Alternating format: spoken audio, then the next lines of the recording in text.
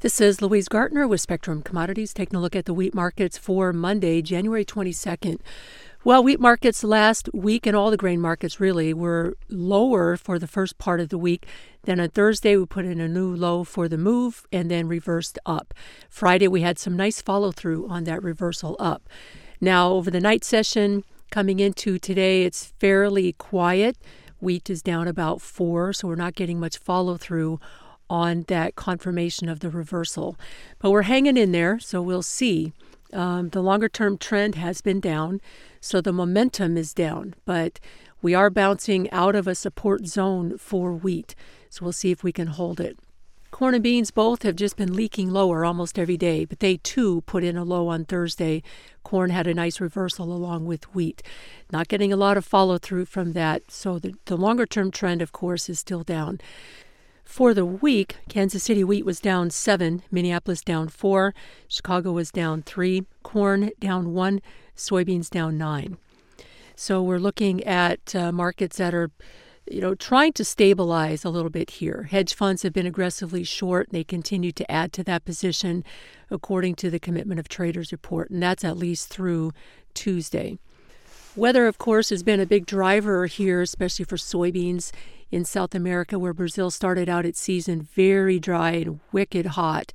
But it has, over the last month, seen a turn in the weather patterns, and they've had much better rain in the central and northern parts of the country.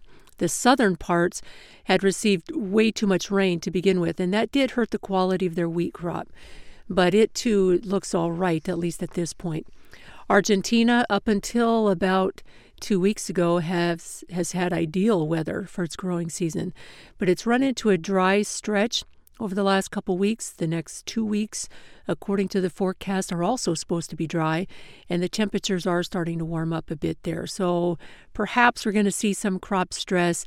I think that, given the moisture profile that it had coming into this dry stretch, the crop should be okay, at least for the near term. If it stays dry beyond these next couple weeks, then I think the market would start to be concerned. But you're already starting to see a harvest in the northern part of Brazil for soybeans. They're about 6% harvested. Yields are way less than normal, but that's not a big surprise. I think that will become a bigger deal to the market as it gets down into those central and northern regions where you had so much stress. And did these late rains kind of save the crop? Just what kind of yields are you going to get?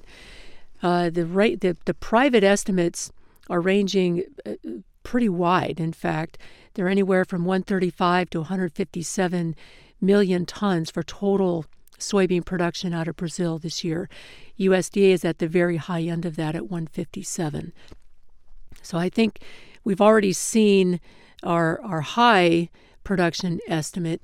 Now it's just a matter of getting the combines into those key areas that were so dry at the beginning part of the season. Looking at some other news, the Chinese customs data for December showed that their soybean imports from Brazil were at 4.98 million tons, and from the U.S. a little bit lower than that at 3.85 million tons. For the calendar year of last year, they imported a total of 99.4 million tons of soybeans. Brazil captured 70 million of that. The U.S. was only 24 million.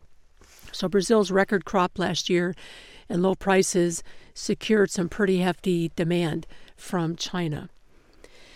A couple other things. The Phillips 66 Corporation has met the California environmental regulations, and it looks like they're set to open their biodiesel plant that will produce 50,000 barrels per day. Big chunk of biodiesel about to be produced, and of course that's going to come from primarily soybean oil demand.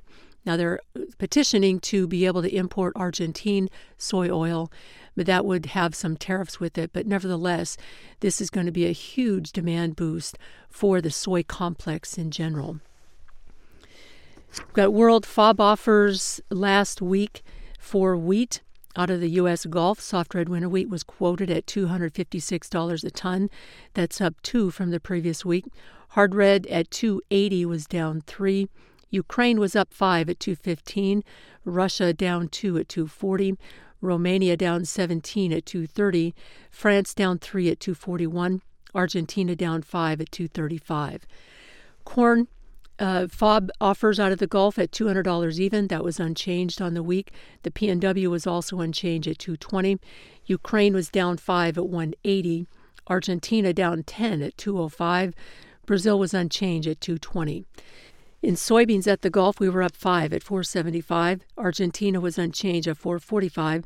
Brazil was down 5 at 435. So prices kind of all over the map when it comes to wheat.